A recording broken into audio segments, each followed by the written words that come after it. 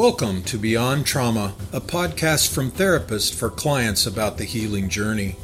We hope this will be a resource of encouragement, comfort, insight, and understanding for you along this courageous process.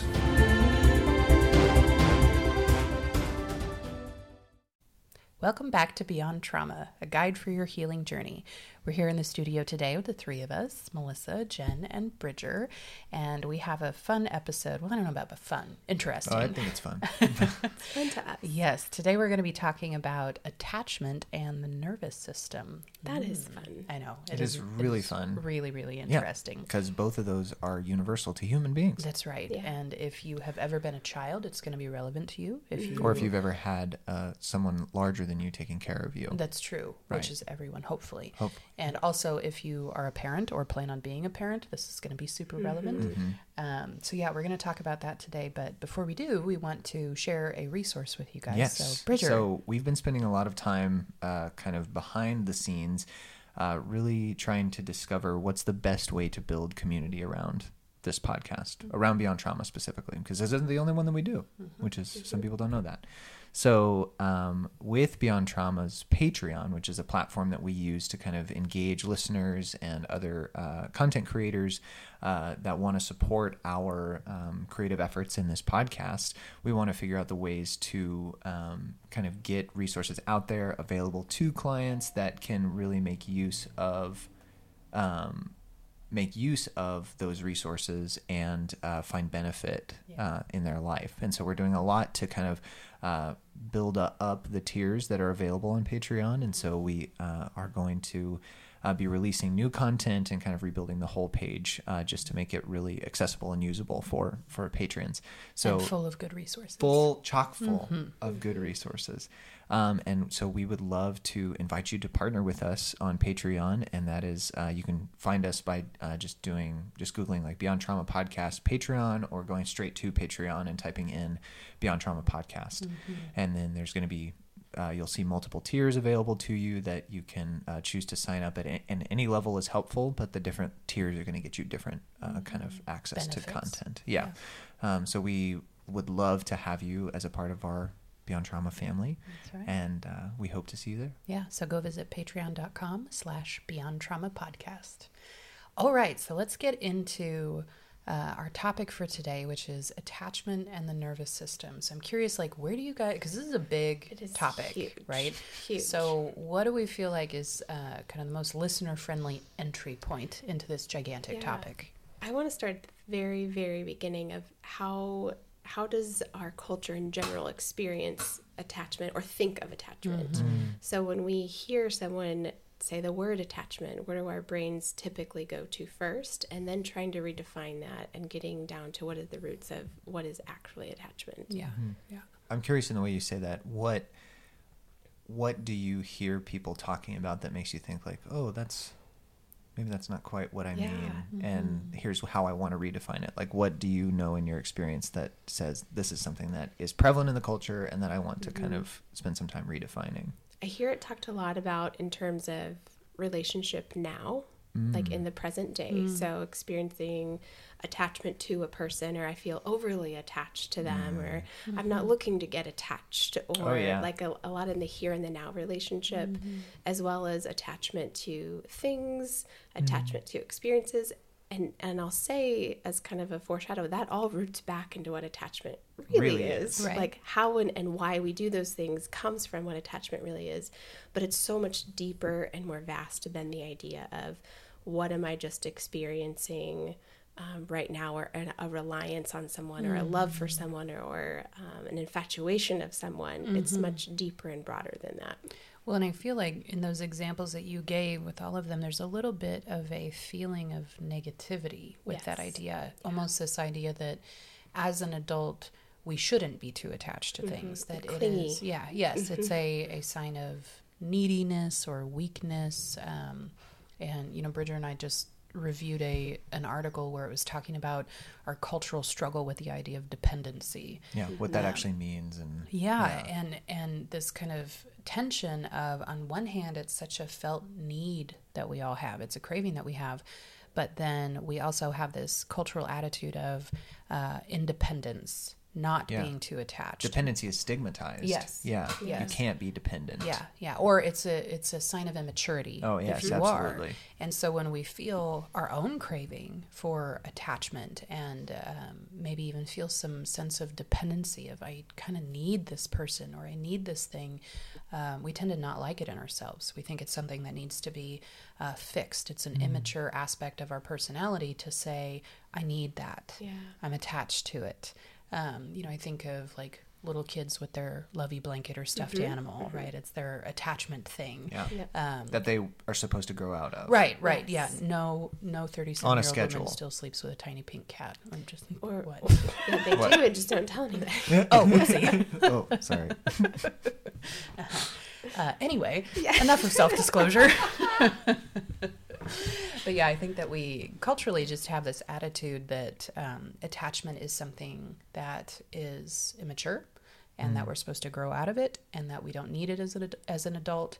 And then kind of going to that other point that you made, Jen, that we tend to put it in the category of love relationships as an adult. We view it through the lens of, maybe it's okay if I get attached to my romantic partner. And so there's just kind of a lot of confusion about what is it actually, and even more so, what is it supposed to be? And is there any version of it that's actually okay and healthy for us? Yeah. And so I think that takes us to where does it begin? Yeah. And that is from minute one of existence. Yes, that's right. It begins at the very, very beginning. And so when we explore the deeper roots, when we talk about attachment now, we're referring to more of how does it show up. Right. In kind of the mental health field, when we talk about attachment and the nervous system, we're really looking at where did it begin and how did it shape who we are, which is manifesting and how it's showing up. How did it shape who we are as the building blocks of who we are? And that's kind of the way that I couch it for clients, is kind of in three sort of primary components that then build into, this is about human creation, like building building your brain, basically, and then how your personality shows up on top of that. And so the three kind of components that I go into are just validating and recognizing that human beings are, by nature, some of the most vulnerable creatures on earth for the first few years of their life, if not more. Yeah. And what that means is that there needs to be something in place that's going to get us access to the resources that we need. Because we're so vulnerable and we can't do things on our own. Right. Yeah. We need an attachment figure or a parent figure to get us, to keep us alive, to get us the resources that we need to make sure that we're fed and clothed and clean and taken care of and monitored. So that we can continue to grow and have the experiences that we need to. So that's kind of go ahead. So this is a random, science aside, just because I find it fascinating. Do you guys know why that is? Why we are born so dependent? It's the price we pay for being bipedal. Oh, yes. Yeah.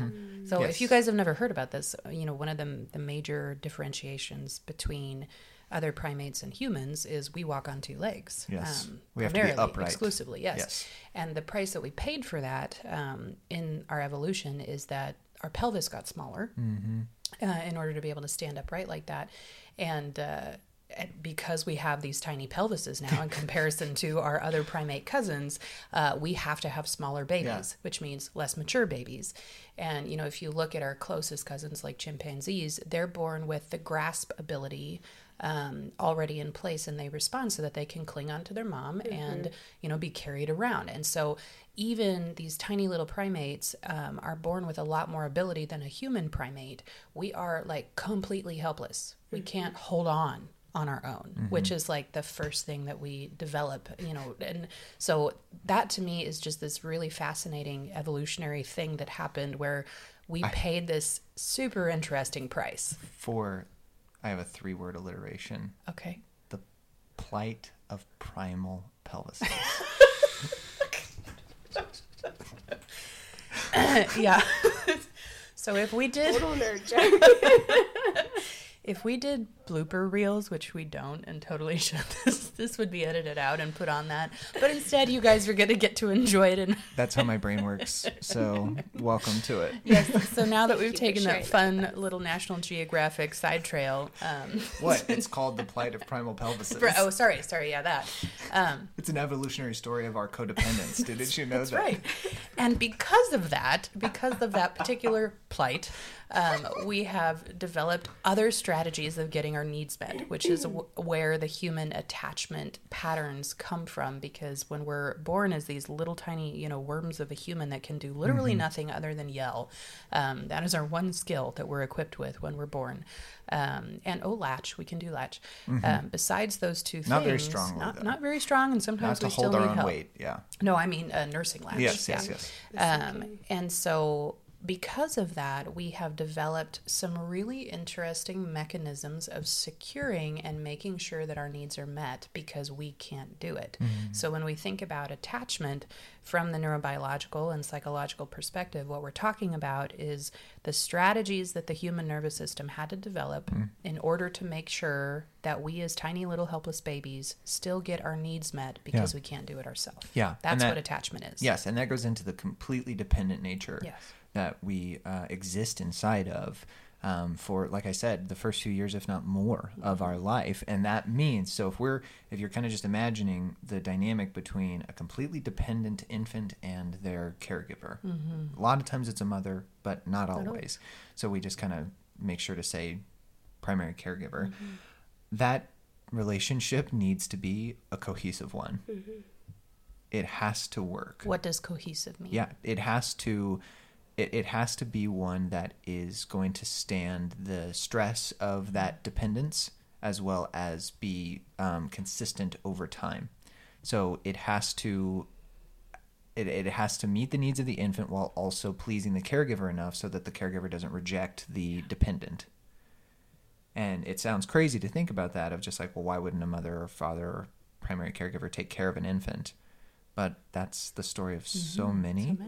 And then also, it's not just whether or not they were taken care of, but how they were taken care of. That starts to form the building blocks of our brain and how we see ourselves and how we see other people and see relationships and on and on and on. Well, and I think, one of the struggles that we have in conceptualizing our own nervous system is that we often forget that we are a full mammal organism, which means that our nervous system is created to adapt to the environment that we're put in. So, yeah, it's hard for us to imagine a loving parent not meeting the needs of the child. Yeah. But our body is not thinking about, does my mommy love me, right? That's not what's happening.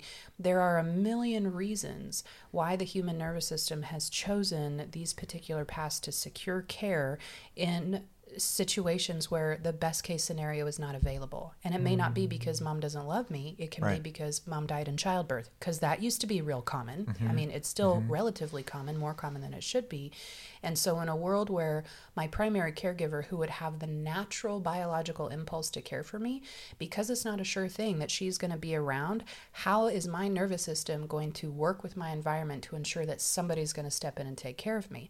That is part of our evolution as a human being, is that we had to solicit care from whomever was available, even when best case scenario wasn't there. We had to have abilities to be able to solicit that care. And those are attachment behaviors that we talk about. We have this way of sort of expressing our needs to those that could meet them. Right. Yeah. And in all of this, I really want to drive home the point of it starts out, it's a survival. It's all about survival. Yes, it's about survival and being able to get through to the very next thing. It's not about the love. When we think about attachment with our babies, we're thinking about that warm, nurturing, cozy oxytocin feeling. type of yes, love. But it really is before that even happens. It is just survival based from the very beginning. Yeah. And I really like and kind of want to highlight that distinction. Attachment is not about love. Attachment is about safety. And if we understand that it's about safety and remove the entanglements that we have with love and romance and all of that, some of the things that we experience start to make a lot more sense. Why do I panic the way that I do in the face of rejection? Is it because I think this person isn't going to love me? No, it's because your nervous system is really concerned that you're not going to get to eat. Yeah, exactly. Yeah. Sorry. If I think it's like, if cognitively I reach the point of, I may not be loved or accepted. Exactly. Right. Beyond that, it goes deeper to say that means I will then not survive, or I will not be safe. Yeah, because if somebody doesn't love me, that means they don't accept me. If they don't accept me, will anyone accept me? And if no one accepts me, I'll be alone. Right. And if I'm alone, I don't die. live. Yeah. I'll die. Yes. Yeah, because we used to be completely dependent on each other. And you guys, we were dependent on each other even as adults. Absolutely. Because we did not survive as a singular organism. You're talking about in evolution. Yes, yeah, in harsh environments. Yes. And that is why even now, even though we have everything, I mean, you can sit in your home and never see another human thanks to Amazon, and have everything that you could potentially need if you have the finances for it. Yeah. Your human body could survive in perpetuity without any contact. However, we don't.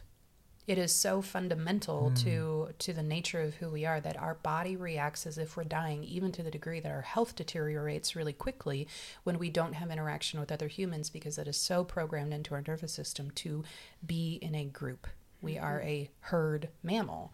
And that helps us make sense of, why do we react so strongly to social rejection? Yeah. When I know that it can't kill me. Well, do you? Yeah. You do cognitively, but the rest of you is not convinced that you can actually survive alone. Yeah. So one of the leaps I want us to make really explicit is, how do we get from talking about attachment to talking about the nervous system?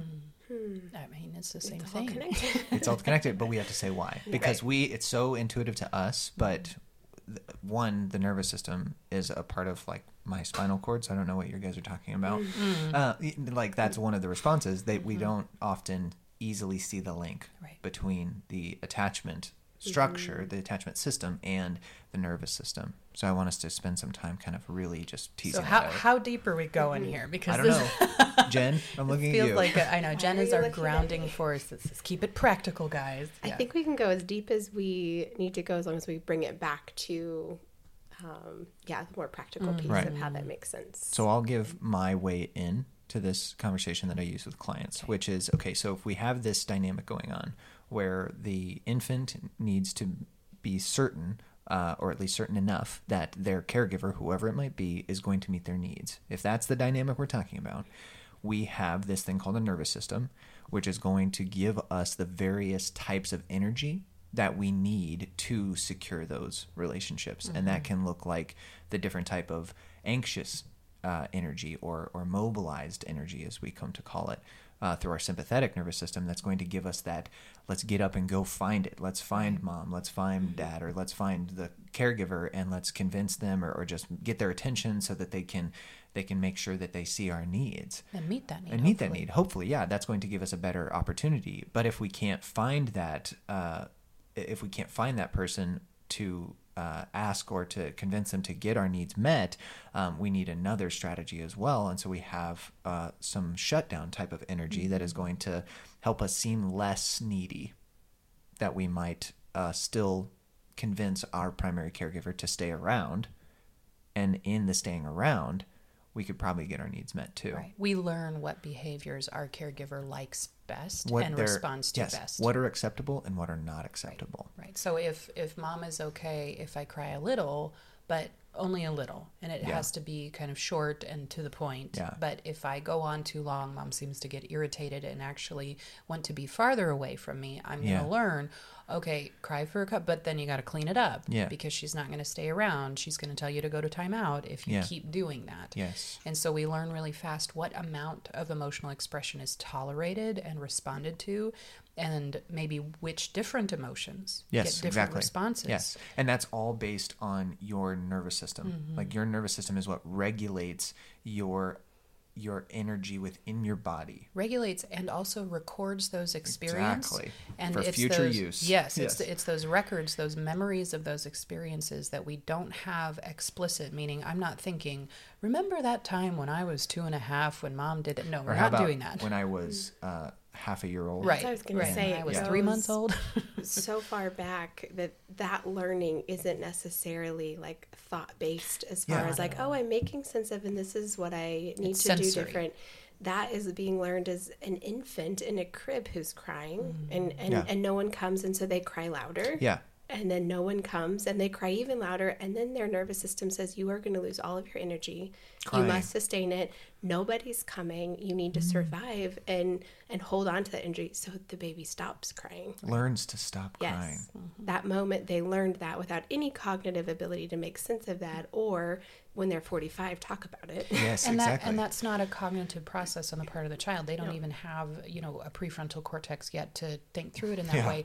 But we have a part of our brain that is a energy regulation system that is monitoring how much available energy and resources do we have. That's right. And it's constantly paying attention to resources, expenditure, survival, and all of that.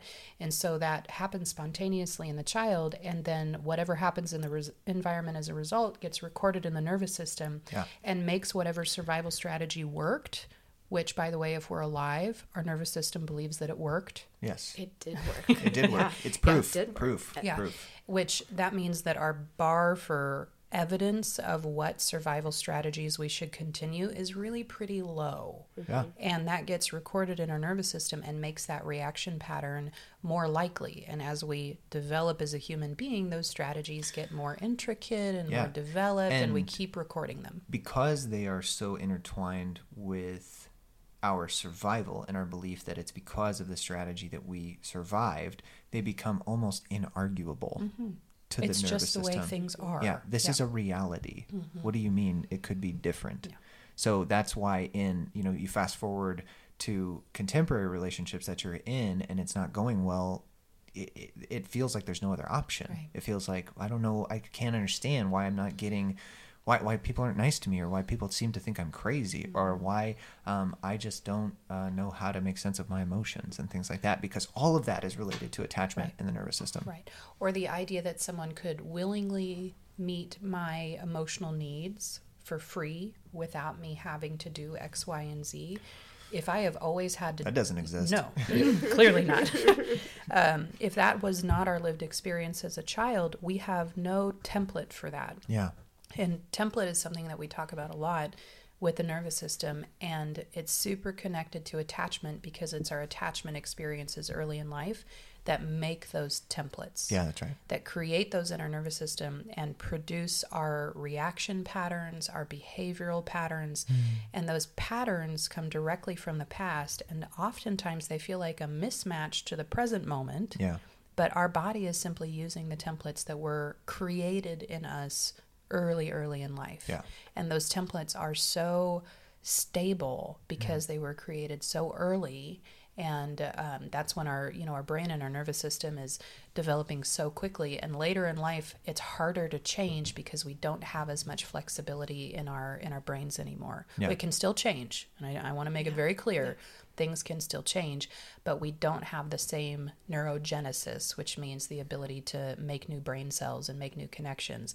It's at its best when we're tiny, and as we get older, it simply slows down. It doesn't stop. Right. And I think making that point of the hope or the understanding that can come of understanding all of this that says this is why I do what I do, or this is why I feel stuck where I feel stuck.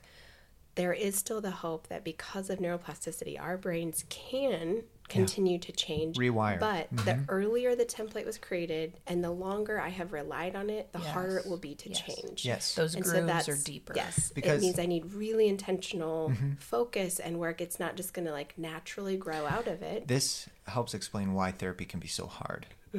Because, and I try to validate my client's experience of this in why it's so hard to change these really old patterns.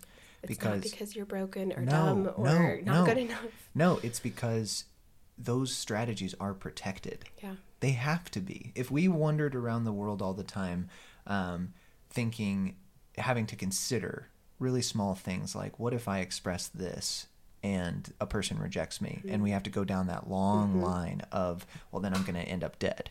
If we had to do that for every single behavior, No way. no way.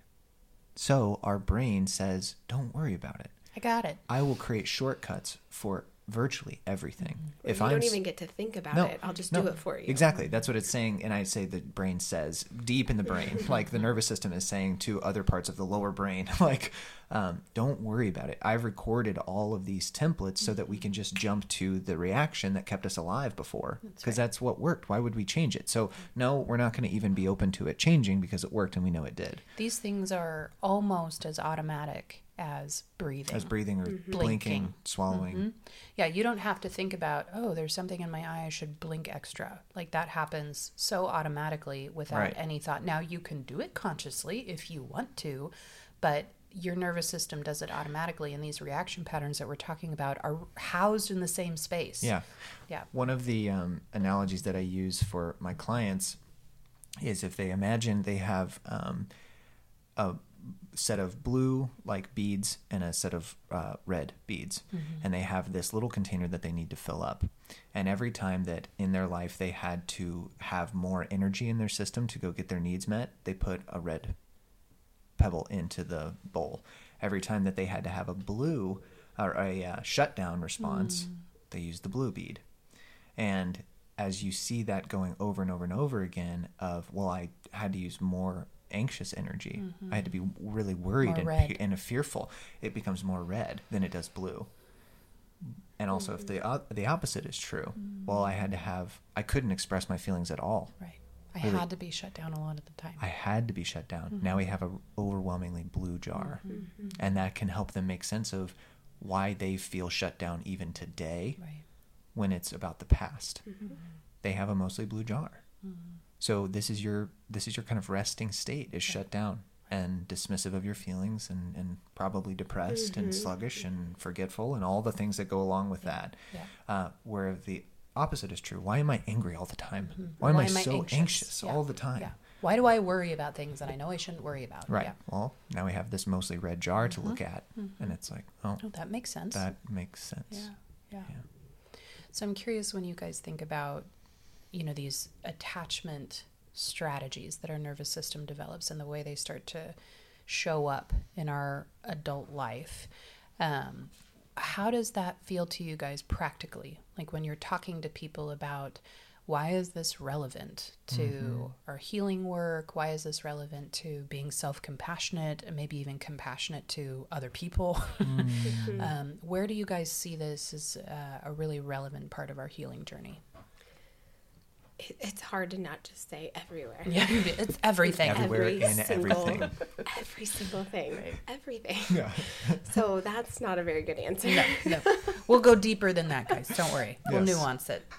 One that just immediately comes to mind is as a parent. Oh, gosh, yeah. I know. I'm sitting here thinking, like, what do I need to say to make all of the moms out there feel a little bit better? Yes, parents, it's okay.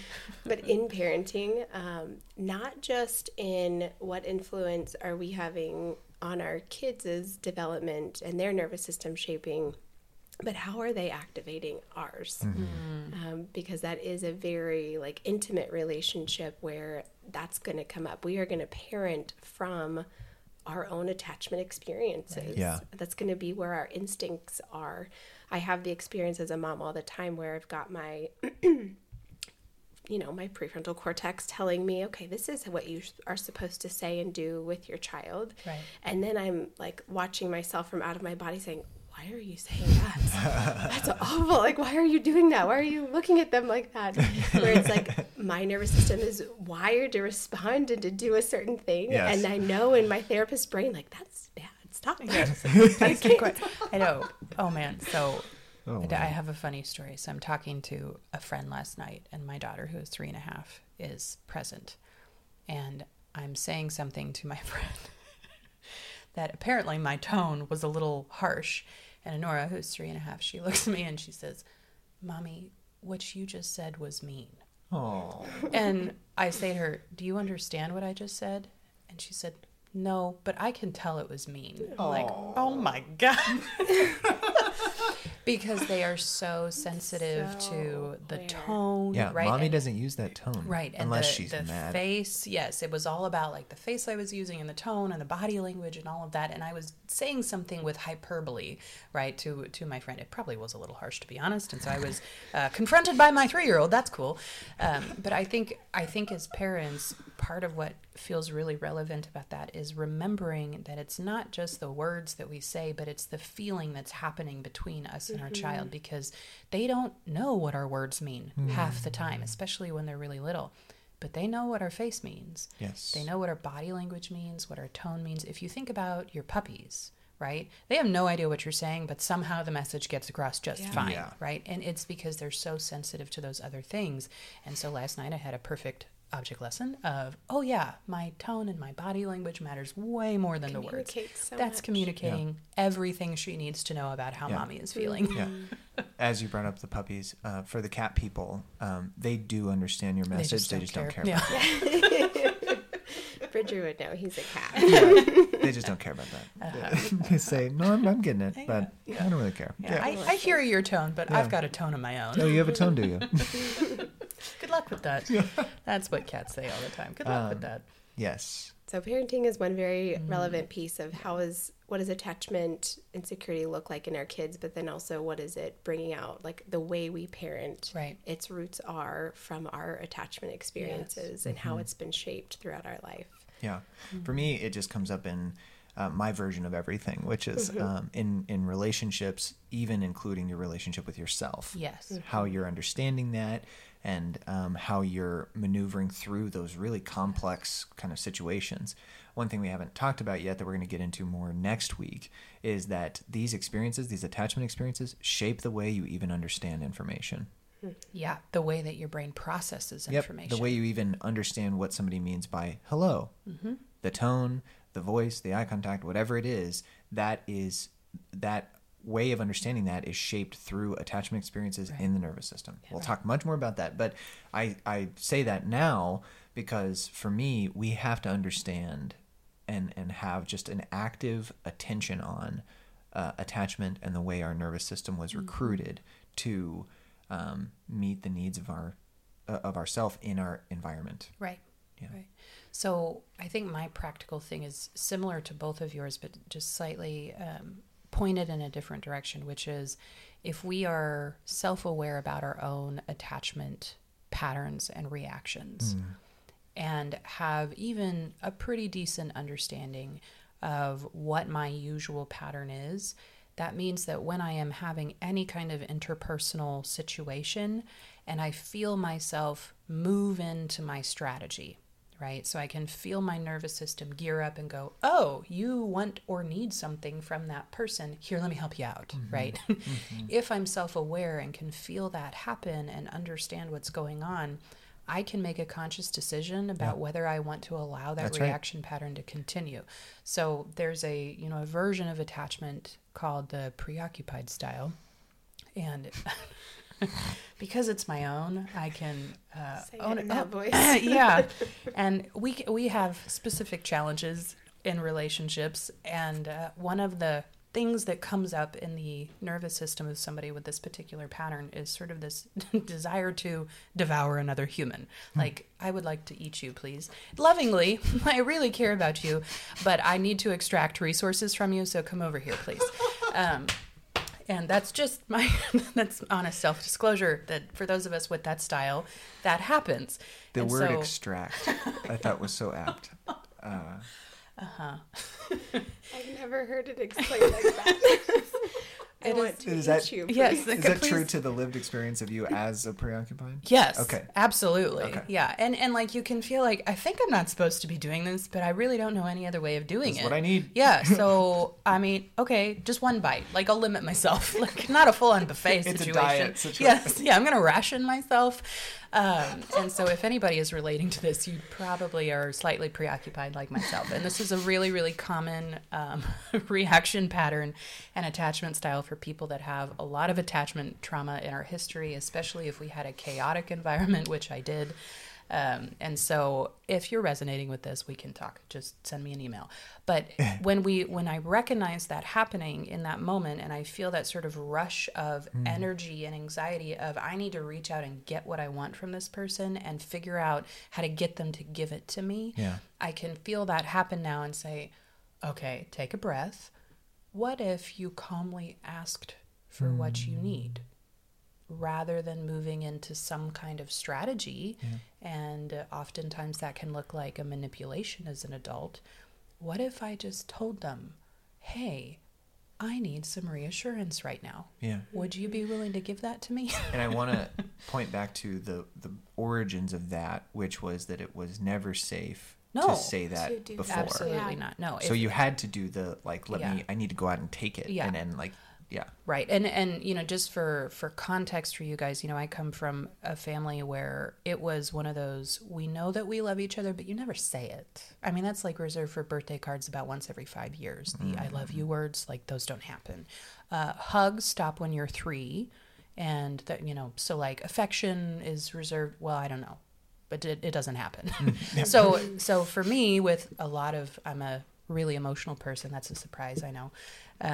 When I would want something or need something, I had to find a different strategy to get that attention and get that connection, because I couldn't get it in a direct way. It was never going to come directly. So I have all kinds of fun strategies of extracting from other people, some more pleasant for them than others. But all of the different versions have their own flavor and their own ways of showing up. And when we know our own patterns, we can begin to make conscious decisions about, do I want to keep running this old pattern? Is this actually how I want to show up in relationships? Or can I try something new? Can I try something that doesn't have such a high price to pay in relationships? Or maybe is going to actually end up saving me a lot of energy. Right? The song and dance that I usually do requires quite a bit of energy. And what if I could skip that and just ask for what I need? And I think what that can look like in real life is, because the pattern happens on such a instinctual level, it's not about being able to think and understand and then that stop and go away, like, oh, I did some therapy, I understand my attachment pattern, I know I need to do different now, it should be gone. But it's about this gradual reshaping process of, maybe I had the instinctual reaction, but because of my awareness, I can go back and say, let me go correct that for a moment. So I may have done the thing I always do, but then come back and say, I recognize I did that. Let me try asking you now. Right. And there's this kind of reshaping experience, not one time, not 10 times, not 10,000 times, but it really repeating that over and over, and finding safe relationships that you can practice that in and be really explicit about how vulnerable that feels and how scary that feels. And that is the move towards what's commonly called secure attachment, is when we can recognize the strategy and the kind of chaos that's in it, and whether it be in the moment or afterwards, or maybe long afterwards, reflect on it and say, I don't want to do that anymore, and so I'm going to try to learn how to better understand my own needs, the resources available to me, knowing the boundaries I need, knowing the type of people that I need in my life to help me understand my boundaries and understand what I need, and then move towards security. Mel, you gave the example of the preoccupied as a preoccupied. Would you like to give the other end of the spectrum, Bridget? I will give the dismissive as a dismissive. So, you know, it's sort of inside the same problem situation as the preoccupied. For me, my life was characterized by, you know, I was an only child, and so I needed to have kind of my own thing figured out, growing up on a farm. And then my mom left me a couple different times in my life. And the first time that she left, I had this kind of internal reflective experience of, it's because you depended on her that this hurts so much. And so the quick way to solve this problem is just to not need anybody else. And that's going to be made difficult because of your awareness of your needs. So we're going to cut off your awareness of your needs and the fact that you need other people. We're going to cut both of those off. So you're going to continue on in your life, and things are going to be great because you're going to learn how to do everything you need to do for yourself. and meet all of your own needs, take care of everything you want, and you can still be in relationship with other people, but ultimately they're going to leave at some point or another. Right. So better to keep them at for that already. better to keep them at an arm's length so that when they do, it doesn't hurt as bad, and you can understand that, you know what, whatever. And you can even, give them enough of what feels like intimacy That's that right. they never really Yeah, because I don't want to be know. alone. Right. Yeah. Yeah. So it's sort of this like pseudo faux intimacy, but for Yes. you, the experience of it is still there's a back door and I'm ready to Well, go. it's still one of paralyzing fear. Yeah. Because even in the little bit of intimacy that I could give, I know that that's moving me closer to in greater vulnerability, and that means that I could be wounded, and if I'm wounded again, I could die. So it's a terrifying experience to be in relationship for me as a dismissive, because I'm always conscious that that could happen. So the journey towards health is that I talk to good people in my life and say, this isn't true. And I'm thinking it like so hard right like now. I need to check myself. Yeah. Yeah. Yeah. Because I'm thinking it a lot. Yeah. And so I need to just check in with you. Is this actually true? Because I'm feeling like I should just cut people out of my life right now and just continue doing my own thing. And So a phrase that you've used before, I can't trust this. yeah. Sound familiar? I don't say that. No, never. Yeah. No, you just can't trust it. Yeah. Because you can't. And that's The commitment of the dismissive. right. Yeah. Because you learned that you couldn't yeah. really young. And that's exactly right. It's adaptive, and that, I self-disclose that story to my clients all the time because I want them to see, for me, I understand even, I know what that was like for me and how hard it was to ever believe that somebody else could care about me in a way that wasn't trying to manipulate or just abandon or hurt me, Right. but that they could actually create a safe, caring, nurturing environment for me. Yeah.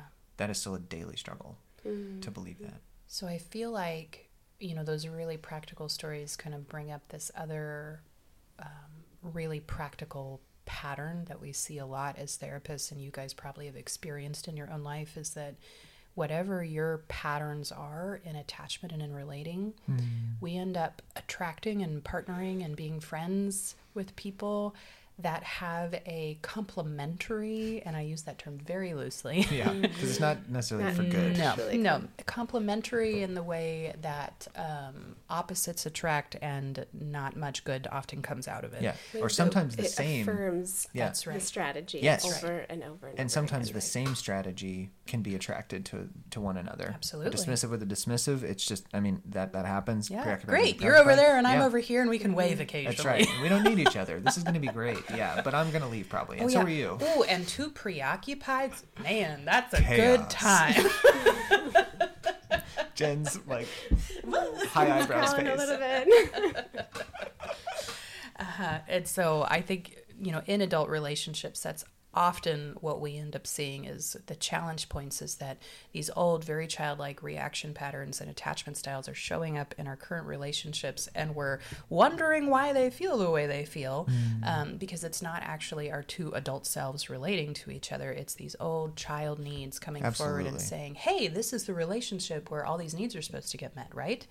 And it doesn't play out that way. Yeah. And there's a lot of pain around that. And so, healing that and understanding our own reactions and patterns allows us to have much more mutual and reciprocal relationships as adults that end up being a lot more fulfilling. Yeah. So I want to do two things as we kind of move towards closing the episodes. The first is to talk about the third insecure style Right.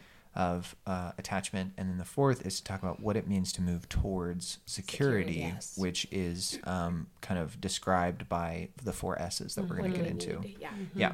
So the third insecure style, Mel talked about preoccupied. I talked about dismissive. We have those strategies predominantly because they worked the most reliably. That activation pattern for you, Mel, worked more than did anything else. Mine worked more than anything else. But sometimes we're put into situations in our life where we need to get even more creative. Right. We need a mixture of the preoccupied style and the dismissive style. And so we developed something called disorganized attachment.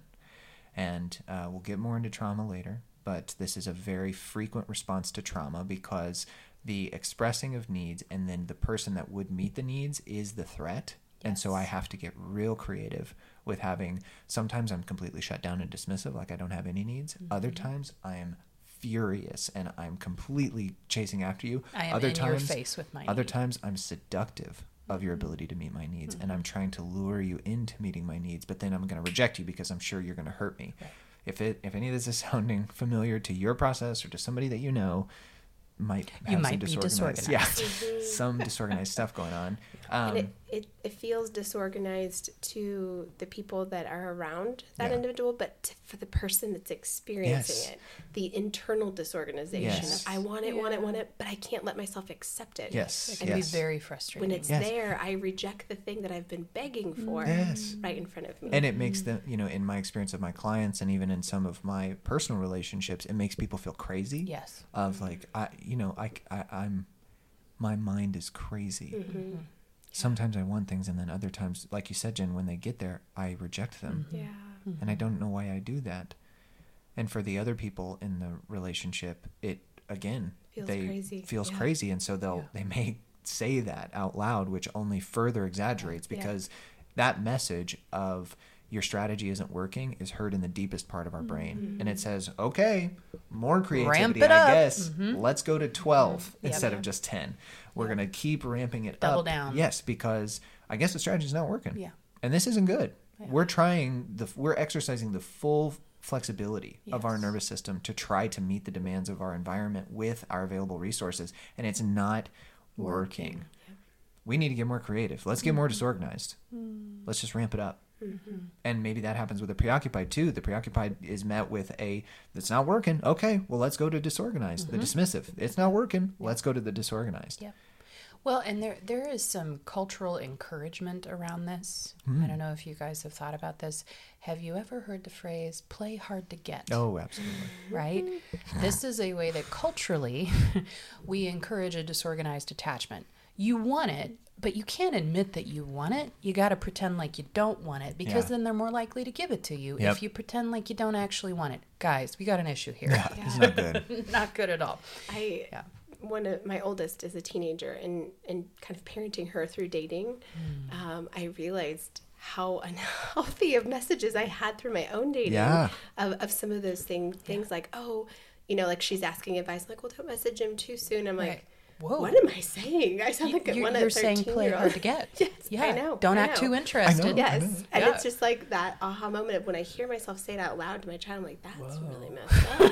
I think I need I to thought check it really in with worked my for own me. I was pretty reaction proud patterns. of that when I was young. Filing that away. Yeah. Need to talk to my friends later about that. Yes.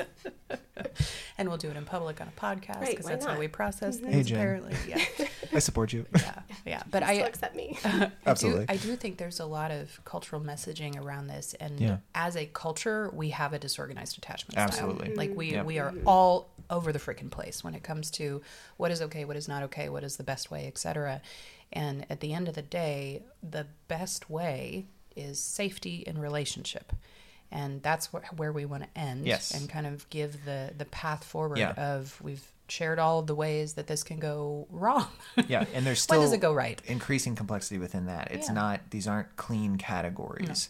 You're not always dismissive. You're not always preoccupied. You're not always disorganized, and you're not always secure. Right. This is about resources within yourself to get your needs met, and so it's beautifully adaptive. But we need to understand it because just like you don't play with fire, you respect it. Right. If you play with it, you could get hurt. But if you respect it, you can use it and it can enrich your life. Right. That's the same thing with your nervous system and your attachment strategies. You're going to be able to find the access to the resources and to negotiate a mutual fulfillment of those needs with other people if you understand how it can go wrong and what your proclivity is to make that happen. So we described the first three insecure styles. And so that is when our access to understanding our own needs and the resources that we need to accomplish that, negotiating that with caregivers, is not reliably met. But sometimes, when it all goes right, it is. It's beautiful. And that's called secure attachment. Right. Secure attachment is characterized by knowing your own needs, feeling permission and right to share them, and to believe that other people can acknowledge and recognize your needs and then help you meet them. Mm-hmm. It is safe to ask for what you need in a direct way. Yes. And your experience has taught you that you can reasonably predict that those needs are going to be met freely and willingly. Yeah. Regularly. Yes, for your health. Safe to even have the need in the first Exactly. place. Like, it's acceptable to have needs. Yeah. And doesn't that sound so beautiful? Mm-hmm. It's It sad. might sound scary to some. It sounds terrifying to me. I'm choosing to be open to it Okay. because it does sound really beautiful, That's and I good. hope it for all of my clients. Yeah. So we mentioned the 4 S's, Yes. which comes from one of our favorite authors that we recommend to everybody. I'll let you say his name, Pritchard. The honorable, the amazing, the wonderful, the interpersonal. Dr. Dan Siegel. That's right. You should see the expression on his face right now. It's pure love. Yes, adoration was Yes. where I was going. We're in an safe space energetic relationship. That's- Dr. Dan Siegel and I. Yeah, Dr. Siegel doesn't know about that No, energetic he will. relationship. But someday. I'm confident. I'm manifesting that. I'm sending it to him. That's right. But he gave us the 4 S's. Yes. And the 4 S's of secure attachment, which is safe, soothed, seen, and secure. That's right. So we want to share just a little bit about what each of those means, because these are the 4 Yeah. fundamental experiences that we need as a human to Yeah. feel really safe in Yes. connection with other people. So starting with that word safe. Safe. Yeah, it's the feeling of sheltering or being sheltered and protected from harm and threat. Not that no harm or threat exists in our environment at all, but we have a somebody that Yeah. wants to and is willing and is available to shelter us from the natural threats in our environments. That is the feeling of safety. Yeah. And it's the experience of, even in my big feelings and my unpredictability and my chaos, I know that because of my partnership with another, that I can have them Yeah. and we're still going to be okay. Yeah. We can manage whatever comes up, whether Yeah. it's an internal threat, an internal pain, or it's an external threat. That's right. And in those most vulnerable moments, down to like when I'm sleeping, when I'm sick, if I were to be injured, if I was struggling, if you still know that you can rely on maintaining safety, even in the vulnerable Yeah. moments of life. Yeah. And I think that leads really well to me into seen, which is that this internalized belief that others can see me in my feelings and in my needs without me having to demand or try to convince someone else to help me get them. Right. They just see. Yeah. And I don't know, just speaking personally, it's only been very recently, and then prior to that, very seldomly, that I've actually felt seen without having to say anything. And it is a corrective experience, to say the least, but it's also terrifying, and it's just a lot to have somebody look at you and just to know what you need and what you're feeling, and to help you make sense of it. That to me is the experience of being seen. Yeah. I love the phrase "feeling felt." That's right. That's another Dan Siegel. Yeah, that's Come so on. good. Come He's on. so good. He's good with the words. Yeah, so that's the scene of the 4 S's. And then the third one is soothed, which I really like. And soothing is this feeling of, somebody meets us where we're at, and we walk with the other through their emotions, whatever those are, without passing judgment, without trying to fix it, without trying to change their mind or change their feelings, but just being with them in the midst of whatever they're feeling. And having this, we use this phrase co-regulation of, my body is really present with your body. My heart is present with your heart. My mind is present with your mind. Yeah.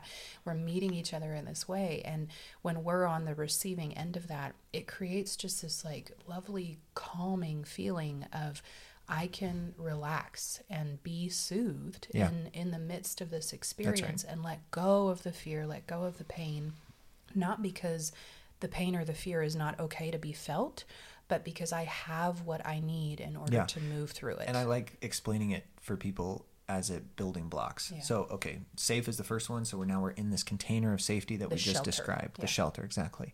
And in that shelter, we're with another that can see us and see all that we feel and need and think and do and whatever else. And in that seeing, they're able then to meet us with a soothing posture, that they're able to actually approach us in a way that doesn't invalidate our emotional experience or our needs, but actually meets us there and says, I have help to give, or just presence. Yes. I can just be with you Right. if that's what you need. Yeah, I think a lot of times soothed is misunderstood as someone's going to solve the problem for you, Right. or give you all of the, steps to take, Yeah. or take the problem away, just Yeah. get rid of it, protect you from Yes. it. But it's really about, I'm comfortable enough with what I'm seeing and accepting enough of what I see that I'm going to step into it with you and Yes. just exist in that with you. What you just described was co-regulation. The first thing was codependence. Right. Yes. Yes. Yep. Yes. Yep. Yeah. Yeah. And the last of the four is secure. Yeah. And if the first three S's Yes. are met, then security naturally emerges. Mm. It becomes a secure relationship because we're experiencing those first three S's in that safe container of the relationship. If those first three are reliable and consistent, security is, and this is Dan's. That's so funny. My friend This is Dan. Dr. Dan Siegel's language, which is that security is then emergent. Right. It comes from the safe consistency of safe, seen, and soothed. Right. As those are consistent and reliable, security is then emergent. And as a parent, this can be really encouraging to us because one of the things that we always worry about is I'm not doing it perfectly. And our body is sensitive to percentages. And so if we are, 75% of the time offering these things consistently, we can still produce a secure experience for a child. It's going to be emergent in the sense that their little nervous system can analyze a situation and go, well, the vast majority of the time, mommy's tuned into me. Mommy wants to hear what I have to say. And then you get a child that when you're missing it, she'll say to you, why are you being mean? And you can go, oh, oops, yes, you're right. I'm Yes. being mean. Let me correct that and try again. And Yes. so as long as we're doing it the majority of the time, we can still produce a secure attachment. Yeah. And without going into much of a rabbit trail here, there is always, we will never do it perfectly. No. Yes. every And that's not the time. goal. And no, Not at all. because when we are imperfect in that, and then recognize their pain and come back and say that looks like that hurt you or that was upsetting to you, and now I'm going to connect. That's the same 4 S's Yes. security. That repair of the hurt Yes. is the same as being seen. And it can actually increase the strength and connection of that relationship because it has the, it takes away this performance element of saying it has to be perfect. And if I hurt you, well, that's on you. Right. Right. But saying, no, I see that I hurt you in that. And you can come to me with those Yes. hurt feelings, Exactly. or even with your anger. And we're still going to work through it Yeah, together. yeah, and that when we do that consistently and reliably, I think that is something Yeah. that produces a kind of security and safety in a relationship that is unlike anything It's so else. beautiful. If I like the people that I can say, "Hey, you pissed me off, and here's why," like that list of people is super short. Yeah. And the reason why it's so short is because it's not a common experience, Yeah. especially as an adult, to find people that will do this with us and experience this kind of secure attachment. But when Yeah. we understand it, we can be a lot more intentional about creating this in our relationships that are important to us. And I think finding a therapist is a really good starting Yes. place. If you're thinking, I don't know that I have anyone in my life that I can actually start this way. Yeah. Yeah. Finding a good therapist. Yeah. And that might take kind of meeting a few and screening what you're looking for. Feel free to but- interview therapists. Yeah. Absolutely. Listen to our first season. We talk about that Yes. extensively. But this is really beautiful work Yeah. that can happen in a therapeutic relationship where it is safe. Yeah. And beginning to build And that this- security. This comment is going to make you go back and listen to all of the podcast again. But everything we just talked about is super, super true inside a therapeutic relationship. Yeah. Everything. The strategies, the nervous system, the attachment, It all all of shows it. up there. both all the shows therapist up. Yes. and the client. Yes. So go back and listen again with that in mind. Mm-hmm. But yes, that's true. Yeah. All right, guys. Well, so this was a very, very thorough treatment, but there's Yes. still so much more to say. Yeah, it wasn't thorough at all. As we Very well. close, and I want to mention a resource that we offer here at Beyond Healing Center of therapeutic healing retreats. And so if you're hearing this thinking, there's some work I could do, we do offer retreats where you can come to Springfield, Missouri for 3 to 5 days, and you stay here in a really nice environment where all of your needs are met, and it's comfortable, it's cozy, and we do intensive therapy work, mental health talk therapy, as well as other trauma therapy, and then we integrate in the holistic healing approach. So we bring in body work like massage therapy, trauma-informed yoga therapy, acupuncture if needed, everything. We've got equine therapy as an option, so getting to work with other animals. Just the whole gamut. It's beautiful. It is. So if that's something that you feel like maybe of interest to you, or know of someone who could benefit from that, reach out to us at therapy@beyondhealingcenter.com, and we'll be able to send you some more information on it. Yeah. Thanks so much, guys. Safe journeys, everyone. Bye.